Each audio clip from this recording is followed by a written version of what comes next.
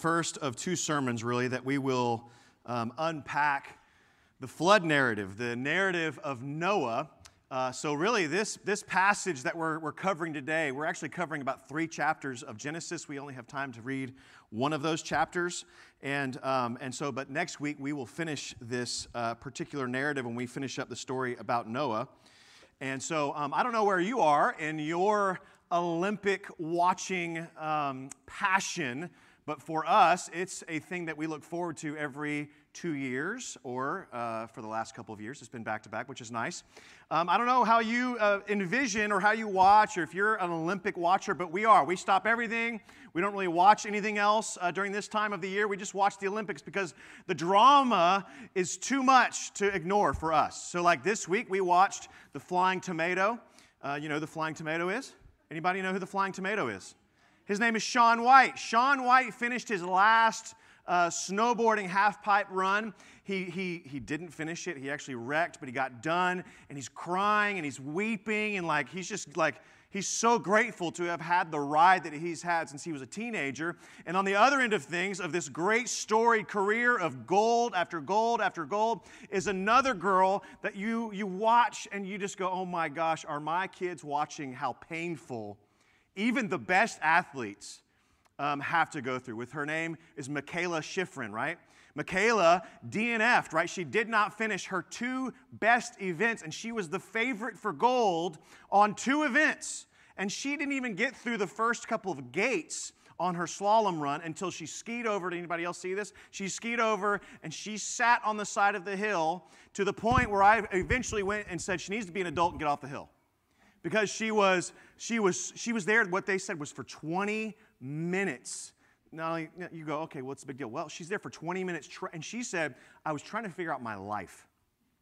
I was trying to discern, what can I trust anymore? Because there's nothing trustworthy in her life as she sits there on the hill for 20 minutes. No one else is going down the hill because they have to wait for her to get off the hill.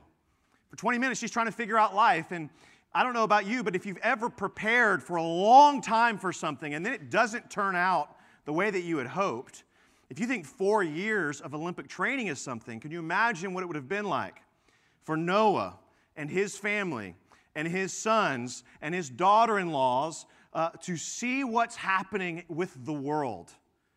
And I think there's this hidden disappointment in this passage that really, as you look through it, I think it's with the daughter-in-laws.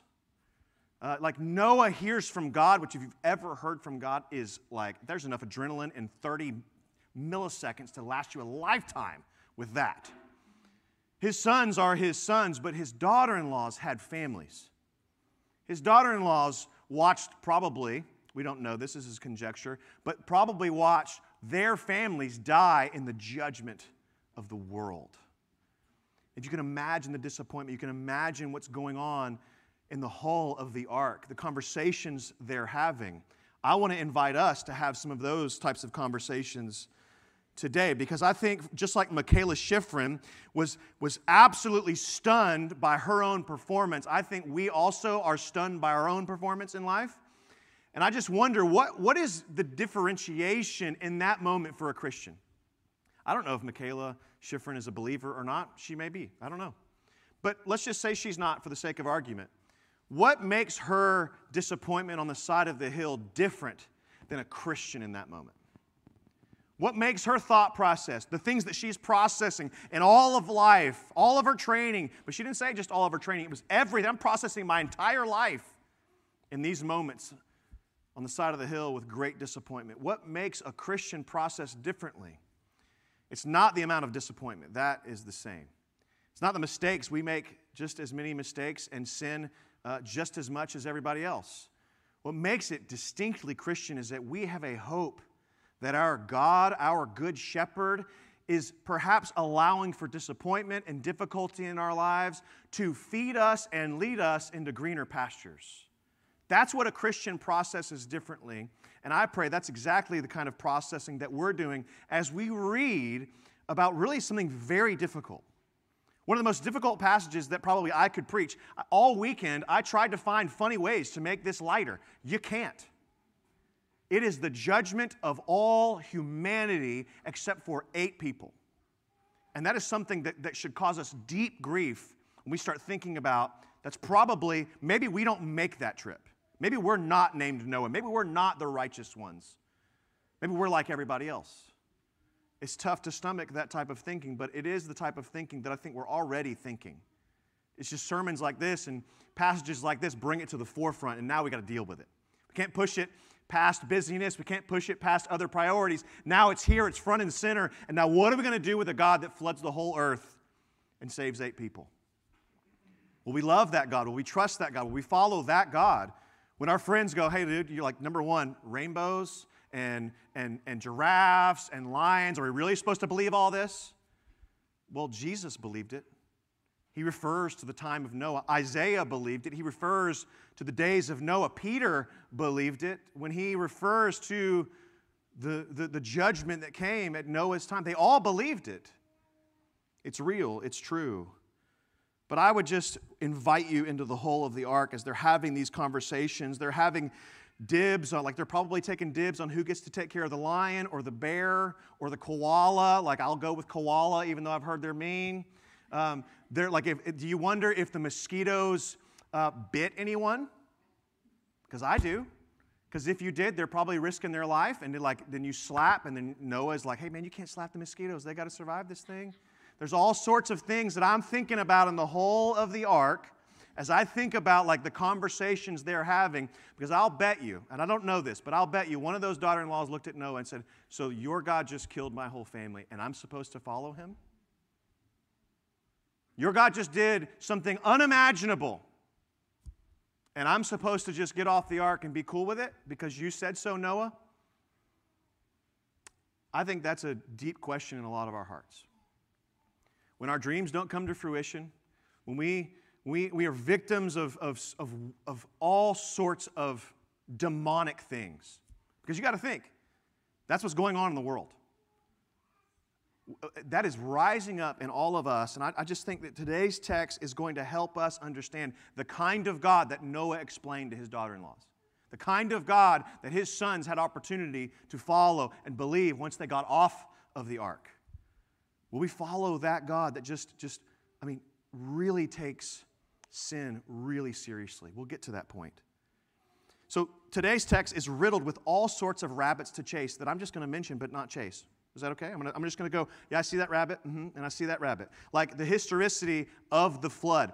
Almost every ancient culture has some sort of documented understanding of the flood. The most famous one is the Gilgamesh epic. I'm not going to talk about it. Just want to mention it to know I understand that there's a historicity and there's also controversy with that. So if you want to dig into that, you should read a National Geographic. You should do a Google search, whatever it may be. There's historicity here, though, that there are other cultures that have a flood narrative. Therefore, I think, solidifying this as a real, true story. There's a question like, is this how dinosaurs became extinct? That's a question. That they couldn't survive with the new oxygen levels after the flood. That's a question. We don't know. I would wonder why mosquitoes were even brought on the ark, but they were being obedient, says the Lord. He's mysterious. But I want to focus really on what could have been, again, Noah's answers to some of those questions. And I don't know what kind of questions you ask or what you're asking these days, what's causing you to ask those questions. But I'm going to bet you are not the first to ask those questions, and you are not alone in asking them. The flood narrative beckons us beyond the storybook drawings of a fluffy lion and a nice inviting giraffe and a lovely rainbow at the end of it, and they're all sitting on the edge of the ark, just waiting for the flood to end. It beckons us beyond the storybooks and into the heart of really what's going on. These invitations on what kind of God does these types of things. And the answer is found here in the text. So here's some answers, right? I think that we're asking some questions. Like one of the questions I think that we're asking is what kind of God does this? And why is it that God would do this? And my first answer to you as we get into this, you're not going to like it. Big surprise. But God does whatever He wants. God does whatever He wants. That's really the first answer in this. Could He have done it a different way? Could He have spared these people? Could He have brought unto them a herald of the good news? Well, the Bible says in the New Testament that's exactly what Noah was. He was a herald of righteousness in his obedience. And through his obedience, he condemned the generation that they looked at him for what could have been 100 to 120 years of him building this ark. It's a long time, y'all. That is a long time of obedience. But our God does whatever He wants. The theological term for that is God's sovereignty. And I'll just throw this definition before you. It's not really probably found in a theological book, but here it is. He does whatever He wants, whenever He wants, for the reasons that He wants, and He is subject to no one. He governs His creation according to His purposes, according to His character, and for His own glory. So we have all experienced moments in our lives of deep disappointment. We have all tried to figure out what God is up to in those moments. And we have to trust something. But when I say that God is sovereign, He does whatever He wants, whenever He wants, why He wants, and He's subject to no one, what is your reaction to that? Do you recoil from that God, or do you find great comfort and rest in that God?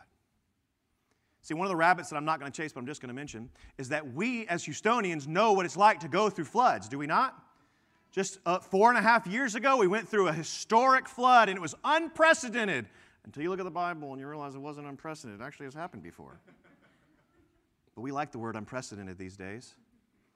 Right? So we see, I don't know about you, but like during Harvey, I remember sitting in my front yard. In my front yard, it looks out towards a park where there's a levee. And I remember it raining, and my son's name is Moses. And we went over to the levee, and I gave him an umbrella. And I said, Moses, you got to hold your staff up, brother, and tell the water to stop. And so he did it because he was really young back then, and he's asking the water to stop. It didn't stop, although it did stop there. But I just remember thinking, like, thank God for whoever built that levee, even though we were all mad about it in our neighborhood, because it would have caused all kinds of issues. So I was really grateful for that. I was also thinking, will my decision to not get flood insurance ruin me? Turns out, no, in that particular storm. But I just remember thinking like a deep peace washing over me in those moments when I'm out on the levee wondering if Jones Creek is going to flood me and all my neighbors and what that's going to look like. I remember looking out and going, what is going to happen in these next few days? And going, man, it will not quit raining. And it was only 3 days. The flood of Noah was 40 days and 40 nights. I couldn't handle it for 3. And yet there was a deep peace that was washing over me in those moments. And what was the deep peace? It came from Psalm 29:10. And it said this: the Lord sits enthroned over the flood. If He does whatever He wants, He had better be over it. The Lord sits enthroned over the flood. The Lord sits enthroned as King forever. The flood that he's talking about, David's talking about in Psalm 29, is the flood. There's no other flood that he's talking about when he talks about the flood. Way worse than Harvey ever dreamed of being. A universal, worldwide flood where the Bible is very clear. It covered the mountains by about 23 feet. The highest mountains that you could find, the Himalayas, was higher than that by 23 feet. Very clear on what was going on. The Lord sits enthroned over the flood. The Lord sits enthroned as King forever. You see, if I lose everything, our God sits enthroned over it all. I have thought this many times, and I would invite you to think about the same things. I don't know how people get through life without Jesus at the center. I don't know how, if you do not have Jesus at the center, I don't know how your marriage makes it. I don't know how you parent. I don't know how you do work. I'm not saying that I'm saying that because I literally don't know how anymore, but also compassionately, I don't know how you do it. You are stronger or something more than me because nothing makes sense if Jesus is not the center to me and to the Scriptures. But I also think not only like how do Christians do it without Jesus at the center, how do non-Christians do it without Jesus at the center, but I also wonder how do Christians do it without a supreme big God sovereign over all things. I have no idea how Christians can do life with the sufferings that we endure, with the difficulties and the disappointments that we have without a God, a king enthroned over it all. And I think that we don't like that because that puts him in a position of allowing evil, or perhaps, like Noah, dispensing disaster for the sake of good. We're not comfortable with the answers of those types of questions, but there is a deep rest that comes with maybe you don't have all the nice bowed-up answers to all of that. There's deeper rest to know, like God is inviting us to trust Him beyond what we can explain, beyond what we can understand. His ways are higher than our ways, right? That's what the Isaiah talks about. So I don't know about you, but you might be thinking like, man, I'm just going to protest this whole thing. I don't like the kind of God that does this types of thing. But like, could God have done it a whole other way? Yeah, He could have, but He didn't. Could God have done that thing in your life differently? Yep. But He didn't. So what kind of God allows that kind of pain, whatever it may be, disappointment, destruction, depression, darkness, what kind of God allows that type of thing? And when there are no answers for me, when there are no answers in your life, I will guide you, as one of your pastors, I will guide you into three truths, because the Scriptures guide us into these three truths. Number one, God is good. There is no darkness in Him at all.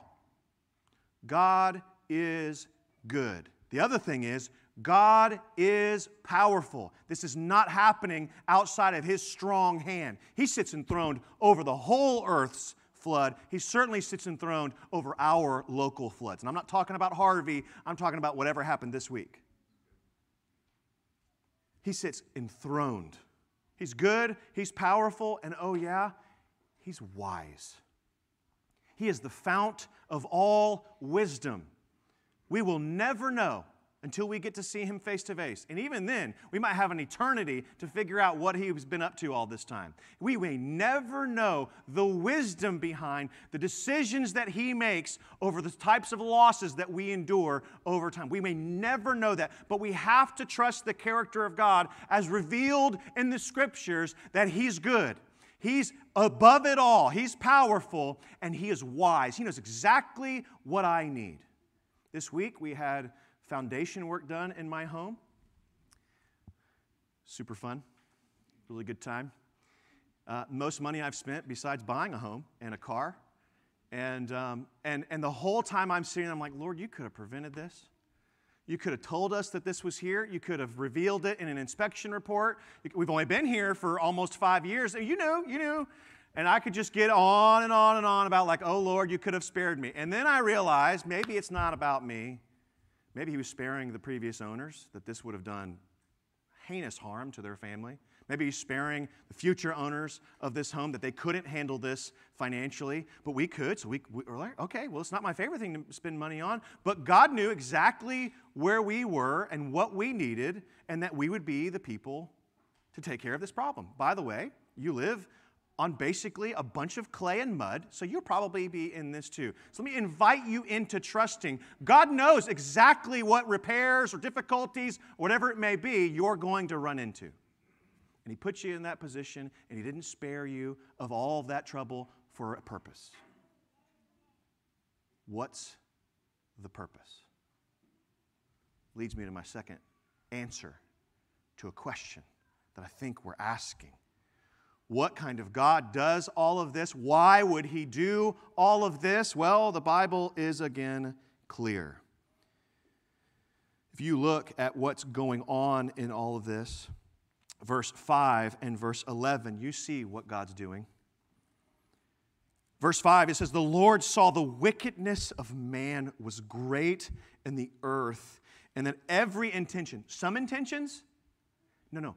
Every intention, every motive Every thought, everything that drove the thoughts of our heart was only evil continually. You can't get more detailed than that. There's no caveat. Well, maybe there were some people that were good. No. Every intention of their thought was only evil continually. Verse 11, he goes on to say if that was not enough. Now the earth was corrupt. You see, these people, us, humanity, had become so corrupt. Now the earth was corrupt over what could have been generations of our stewardship under our stewardship. It's now the whole earth is corrupt in God's sight. The earth was filled with violence. Why is God doing this? Well, I think it's this answer, and I'm going to camp out in this particular answer, and that is this, that our holiness matters. When's the last time you had a conversation about your holiness? Probably had all kinds of conversations about what you're going to do with your life, how skilled or unskilled you were to do that thing. Right now, teachers are probably being asked if they're going to enter back into their place of work, and they're trying to figure out, like, I don't know what's going on in your house, but what's going on in my house. Like, what am I going to do with my life if I don't teach? And so, like, there's just all this thought process of, like, competence and skill set and calling. What about holiness? What about the kind of person that God wants to form in you no matter what you end up doing with your job? You see, holiness matters. If you look at, again, how this mess started is because the whole society was only evil all the time. They were unholy. God saw it and He grieved. He grieved. You see, if you're in this room and you think, man, what kind of angry God is in the Old Testament? A grieving God that wishes that we would just take our holiness as serious as He does. He's not angry, He's grieving. He's got to do something. He can't tolerate it because He's holy. You think about, well, how holy is He? Well, I will borrow here. I will borrow from a man by the name of Jerry Bridges. He wrote in a book called The Transforming Power of the Gospel. He quotes a guy by the name of George Smeaton. George Smeaton talks about this when it talks about holiness, God's holiness. And he says about our sin offending God, George Smeaton says this: the guilt of the offense is proportional to the greatness, the moral excellence, and the glory of Him against whom the offense is committed, and who made us for loyal obedience to Himself. You guys catching all that? Do I need to read it again? Read it again. Thank you for giving me that. I appreciate that feedback. The guilt of the offense. How guilty am I? How unholy really am I with these little bitty pecadillos? Little bitty sins for the gringos in the house, that's me. The guilt of the offense is proportional not to the amount of your sin. The greatness, the moral excellence, and the glory of Him against whom the offense is committed. My tippy toes here now, y'all. Is committed and who made us for loyal obedience to Himself. Now, Bridges goes on to explain George Smeaton's quote because it's difficult to understand. But he says this: suppose you're of modest means and you buy a rug and you think, man, I just spent all kinds of money. It's $300 on this rug. And you invite me over for your Super Bowl party. And I spill all sorts of red Fanta all over your rug. What's going to happen with that rug? I brought the Fanta, by the way, because Moses likes the Fanta. If I spill that Fanta all over your rug, what's going to happen? It's ruined. Okay, maybe you're like, I can get the Fanta out. All right, how about ink? Black ink. I bring over some kind of pen, and I spill black ink all over your rug. The rug is ruined. Now, suppose you are of wealthy means, and you invite me over, not for a Super Bowl party because you're probably above those things, but you invite me over for something else. And it's a $30,000 Persian rug, and I spill the same Fanta, or I spill the same ink on that rug. Which offense is greater? Wait for that feedback. Come on. The offense is the same. But you're thinking to yourself, man, that Persian rug, though, You're not thinking about that $300 Bed Bath & Beyond rug anymore. You're thinking about that Persian rug, that one-of-a-kind $30,000 Persian rug. Why are you thinking about that one? The reason is because it's a far greater worth. The sin was the same. But the thing that you messed up was worth way more. How much more is our sin against an immeasurably worthy God? See, our little peccadillos still ruin His creation. And it's worth way more than 30 grand. And Jerry Bridges go on to say, that is why our sin, be it ever so small in our eyes, is always an abomination to God. And if an ink stain is an abomination on a rug, what is a society composed of ink supposed to do? And what is a God who sees the entire society composed of sin? What is He supposed to do? So if you're in this room and you think of the flood and you go, man, what kind of a God would destroy all of humanity? I would just go, what kind of a God would just sit by and let it continue on?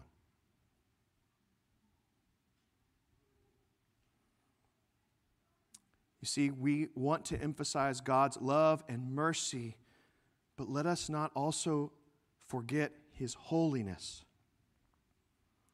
Jehovah Rapha, my healer. Jehovah Jireh, my provider. But I'm going to bet you one you haven't journaled about. Jehovah Kana, a jealous God.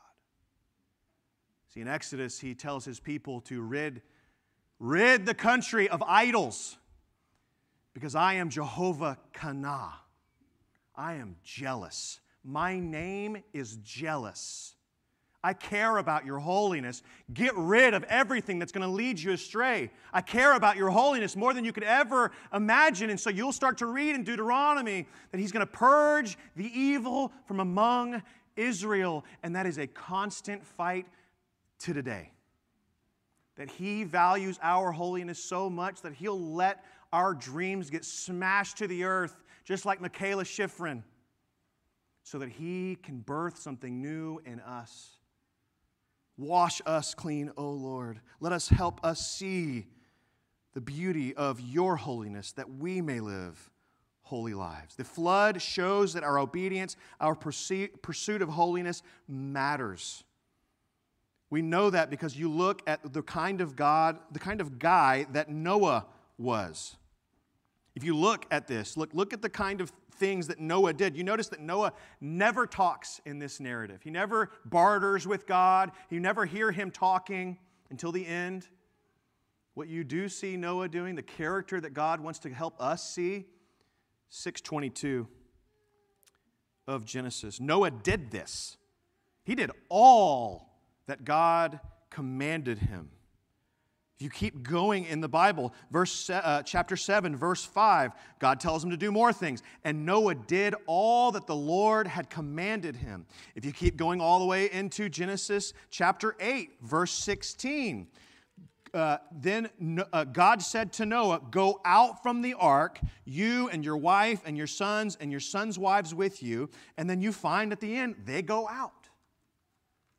Everything that God commanded Noah to do, he did.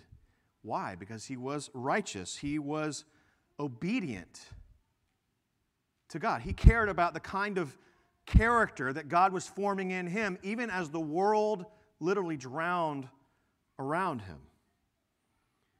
And he says right here, and I won't pull it up, but Hebrews 11 says that his obedience, his pursuit of holiness, condemned the world around him. And I will say this, that as God calls you to do things, your pursuit of holiness will condemn the people around you. You will not get a lot of fanfare as you pursue holiness. You're not going to get a lot of people around you being like, dude, so glad that you overcame that sin. No, what you're going to find is that when you overcome those things by God's grace, what it does is it condemns those people and they look at you with condemnation. Are you holier than thou now? Oh, you got baptized, so you better than me? These are all things that I've heard over life. No, I'm better than you. Noah wasn't better than everybody else. He sinned just like everybody else. But what he did was he pursued God in the midst of his sin. He lived a life of repentance and faith. That's the call for all of us as we would follow Jesus. God has probably told you to do some crazy things. I hope he has. Like, I hope you get to tell stories in heaven that are just crazy. Instead of just being the hearer of those stories in heaven, when somebody else did something crazy, God's calling you to do something crazy. It's just a matter of whether or not you're doing it. Or maybe he's asking you to do something small, and no one ever notices. That's probably where your character is going to get formed more than when everybody figures out what you're up to. It's in those small, simple moments that God is forming something in you. And whether or not we become more holy is dependent upon literally our obedience. I said the word, and I'm going to explain it a couple of different ways. Two different people, I think, that are in this room that need to hear this word. The first kind of person is the person that has attended church for a long time. Now, notice how I'm describing you. You have attended church for a long time, but your life does not say that you care much about your holiness or about God's holiness. You excuse sin by saying, well, I mean, God loves me no matter what. But I want you to understand that the New Testament has a word for you. And I want to read a passage, and I want you to figure out if you can figure out what that word is. If you don't care about obedience in here, and you've been coming to church for a long time, I want us to read 1 John 2, verses 4 through 6. For the person that presumes upon God's grace.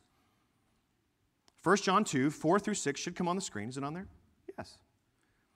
Now, whoever says, I know him, but does not keep his commandments is a liar, and the truth is not in him. But whoever keeps his word, in him truly the love of God is perfected. By this we may know that we are in him. Whoever says he abides in him ought to walk in the same way in which he walked. Did you catch the word? For those that presume upon God's grace and do not care about obedience, did you catch the word? Go ahead, talk back to me. What was the word? Y'all are judgmental. Man, y'all are judgmental. Liar. It's God's word telling us, waking us up.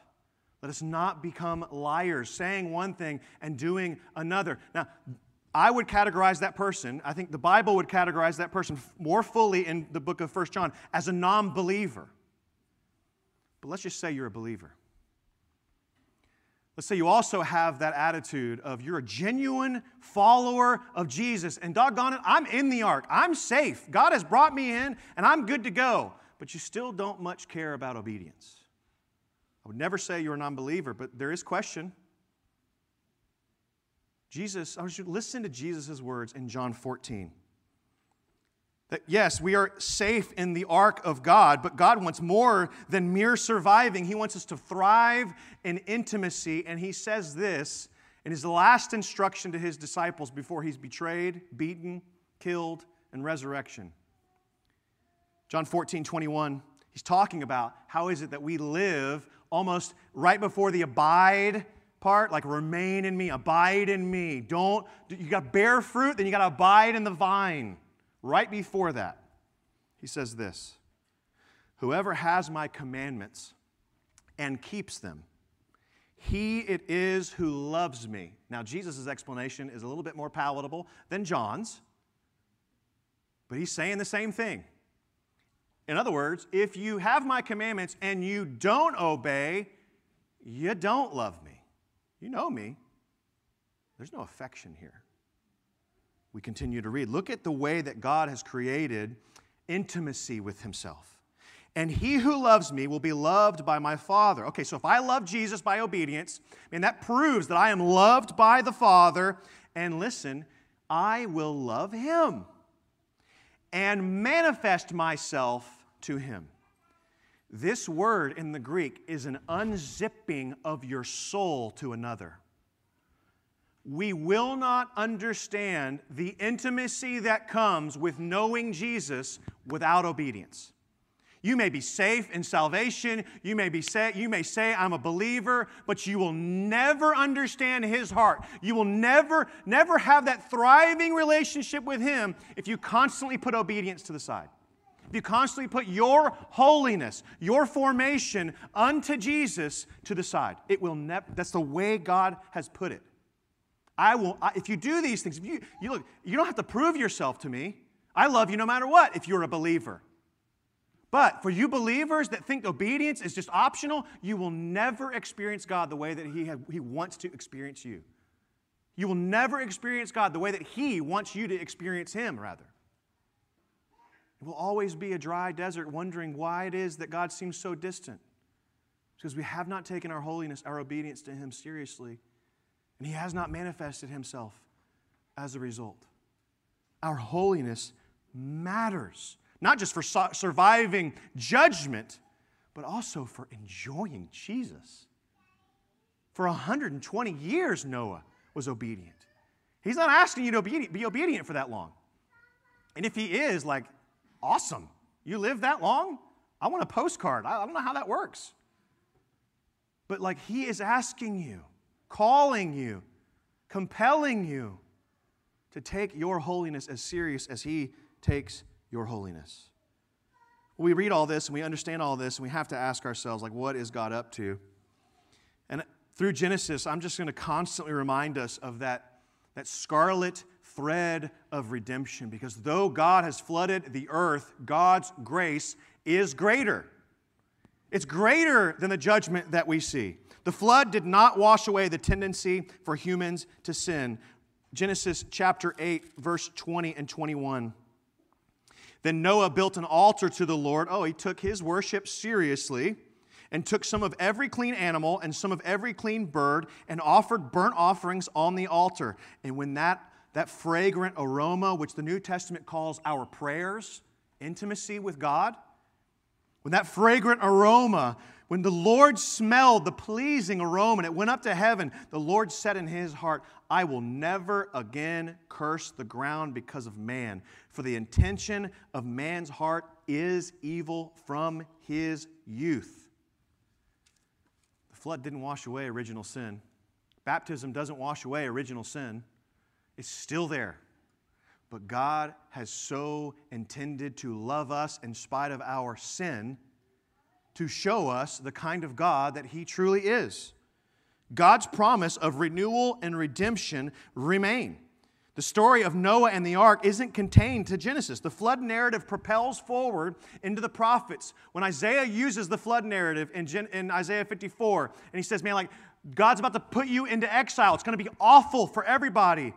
But in the days of Noah, just as in the days of Noah, His steadfast love will remain.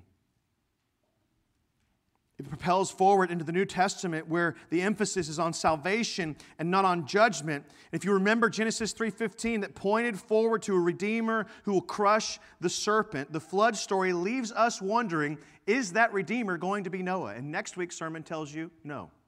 You want to read ahead? Go ahead and read Genesis 9. Will it be Noah? No, it will not be Noah. The ark points forward past Noah to God's Son. In the story of Noah and the flood, God appointed through a covenant that Noah and his family would enter into the ark. They obeyed God by faith, step by step, for what could have been 120 years, until God's judgment came upon the earth, from which they were saved. And in their time on the ark, God provided for them. If you want to really do a deep dive on this, go to Genesis 7:16, where the Lord shut them in. You really think about the terror and the horror that was going on in the waters, the Lord shut them in, protected Noah and his family from everyone else trying to get on the ark. He protected them from judgment, from getting caught up into probably more mercy in that moment than God wanted them to have. He shuts them in. He preserves them until the recreation of the world, which we'll look at next week. And can you see how this same ark points to the true and better ark in Jesus?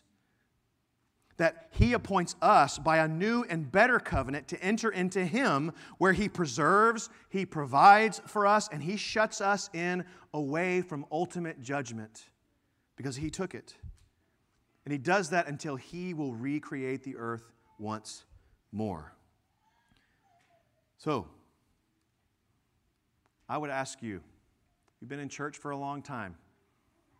You don't care about obedience. You don't care about holiness. You don't care about this God whose name is jealous for you to get rid of all the things. I am going to ask you, because I think the text compels us to ask, will you enter into the ark? Will you come into the ark of God and find your ultimate rest there? See, there's a little nugget of truth that I can't get into, but Noah's name means rest. There is this poetic beauty being shown to us that in the ark, not the ark of Noah, but in the true and better ark of Jesus, there is true rest for us. Will you enter into that ark? Will you stay in the ark, even amidst confusion and less glorious work than you'd hoped for? I mean, I don't know what that work was like on the ark, but I'll bet it was not glorious. Will you enter into that kind of life where you will just plow in hope, steady obedience for your formation unto Jesus? And will you do it with a far greater reward than you ever imagined? Will you enter into the ark? Will you trust in Jesus? If you've never trusted in Jesus, man, today is the day of salvation. I don't do this very often, but I feel compelled. If you are a non-believer, today's the day. Come and talk. I'm not one to be like, hey, let's pray the prayer and now you're in. No. Let just understand what the Spirit's doing in you. It's important. The most important thing that can ever happen. And if you're a believer, if you're in the ark, what will cause you to enjoy that time? It's your obedience. It's your fellowship. It's your intimacy. It's your prayer. It's all the basic things that you learned long ago. Will we stay the course, steady our souls with our eyes fixed on Jesus? Let's pray. Our Father in heaven, who sent the flood, also sent the Son.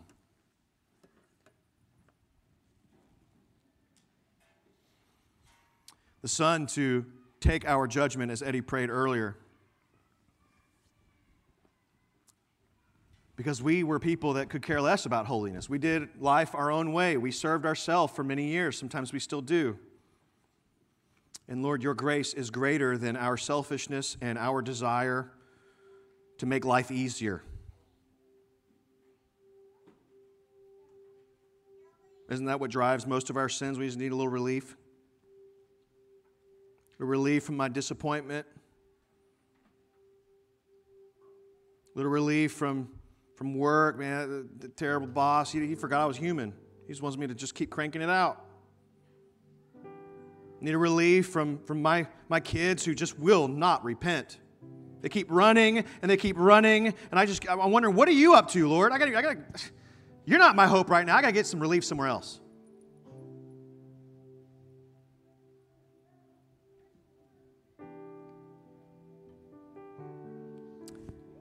The same God who flooded the earth grieved before he did it. So now we know that you grieve over our hearts that are so quick to wander from you. So, Holy Spirit, convict us of sin. Draw us near by your power. Open our eyes to see the worth of your Son, Jesus. What is this going to cost me? It doesn't matter. He's holy. And I should die right now, but he keeps me alive. And for that, I'll live and love him forever. Help us see your immeasurable worth and the infinite cost that it came, that it cost you on the cross. Encourage us, Holy Spirit, by this song, by one another, by the truth of your scriptures, we pray in Jesus' name. Amen.